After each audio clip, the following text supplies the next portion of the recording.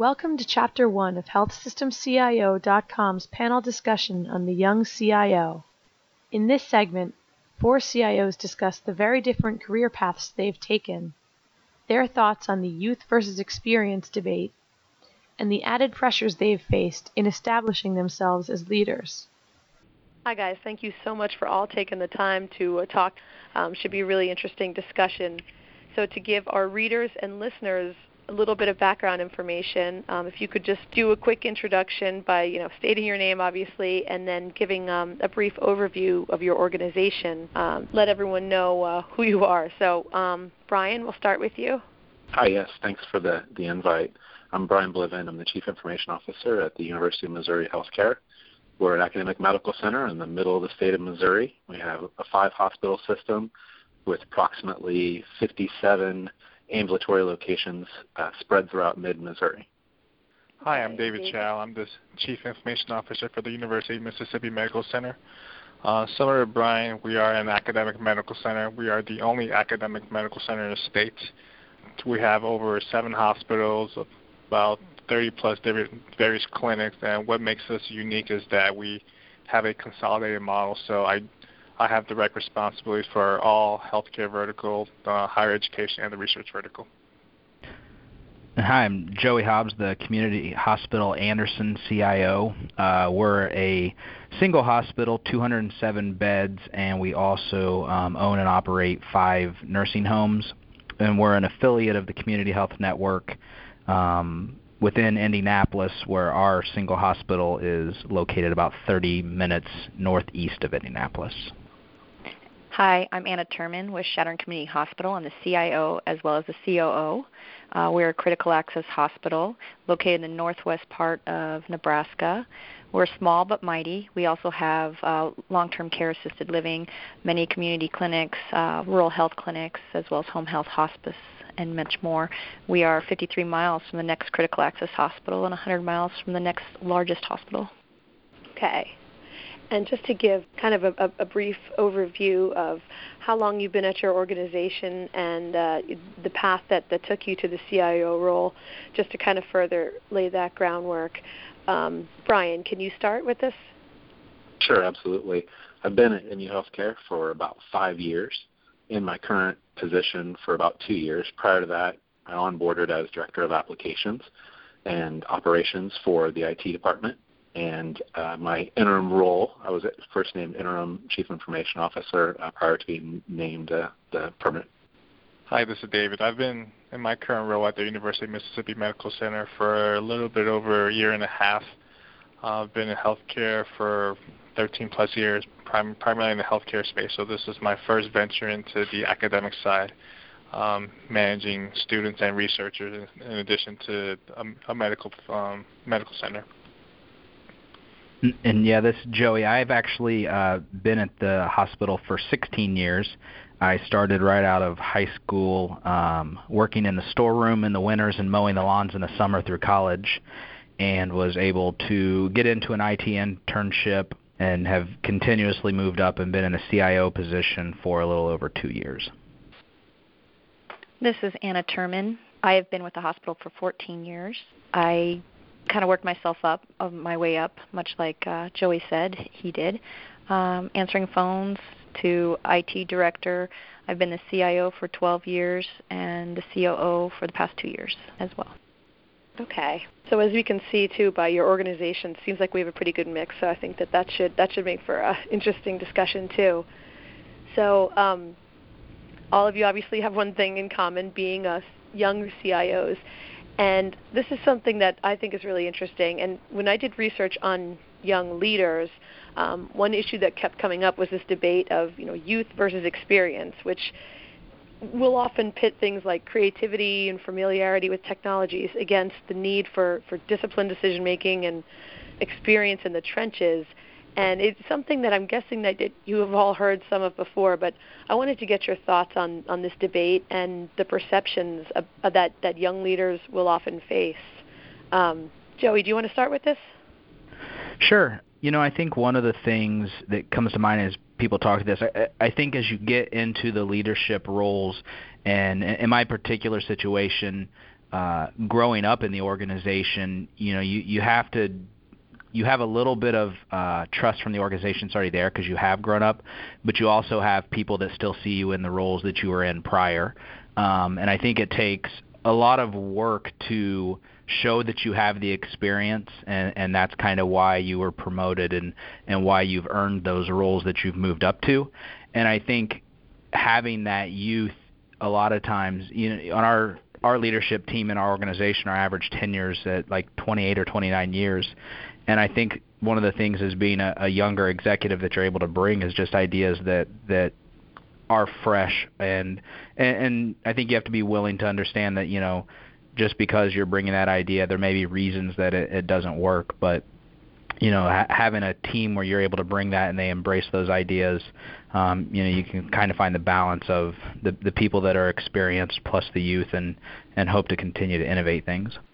I could speak off of Joey as well as growing up in the, earning your way, working hard.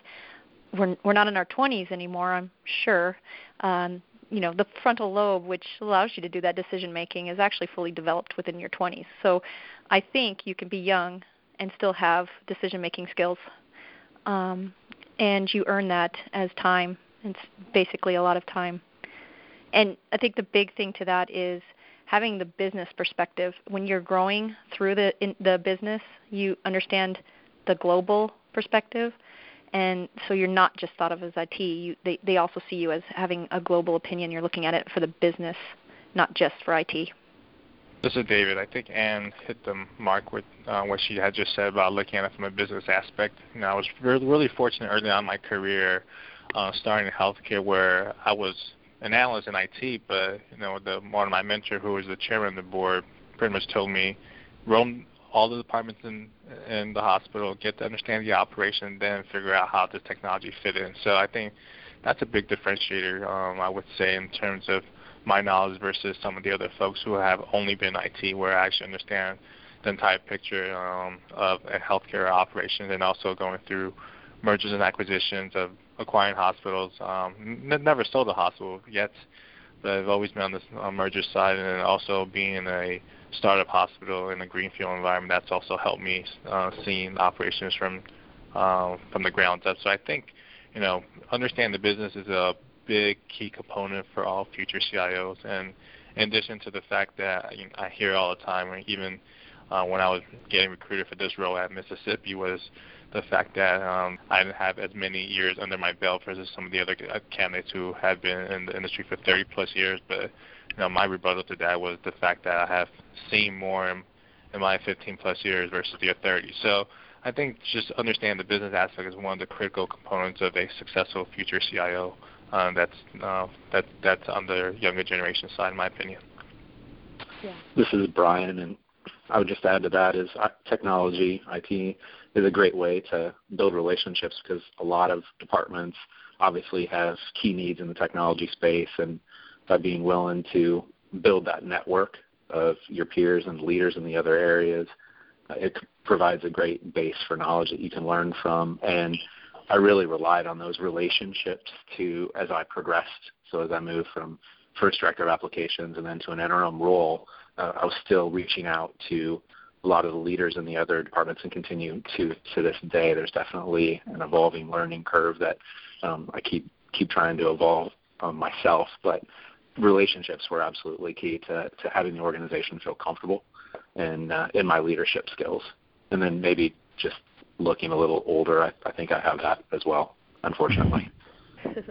Well, one thing that kind of that lends itself to is when you do step into that CIO role, what you do to kind of establish yourself, and whether that can be a little bit difficult when you are working alongside people who have been doing this for a long time. And Brian, because you stepped in from the interim role, I want to start with you, and just what was your strategy there, going from interim to CIO, and just was there anything you kind of did to establish yourself as, now I'm the permanent CIO? Missouri is pretty much known as the show me state, so it's kind of show me you're doing the role. That was always my strategy, is even when I was progressing through my other role, is what does it take to accomplish the tasks that a good CIO needs to do, and can I start working on those and learning in that space prior to having the job and showing that I'm already doing this. So let's move past kind of the into the formality stage out of an interim status because I'm already working on at that level. And that was how I approached it. And I think that was something that the organization appreciated too. Is I think that there wasn't really a surprise when it evolved to, hey, Brian's now the permanent CIO. Was just trying to keep improving, and I haven't tried not to change that as I've continued to hopefully grow in my career. And this is Joey. I think mine is a little bit similar. We actually went for a couple years our organization without a CIO and had dual directors kind of leading different sides of the organization.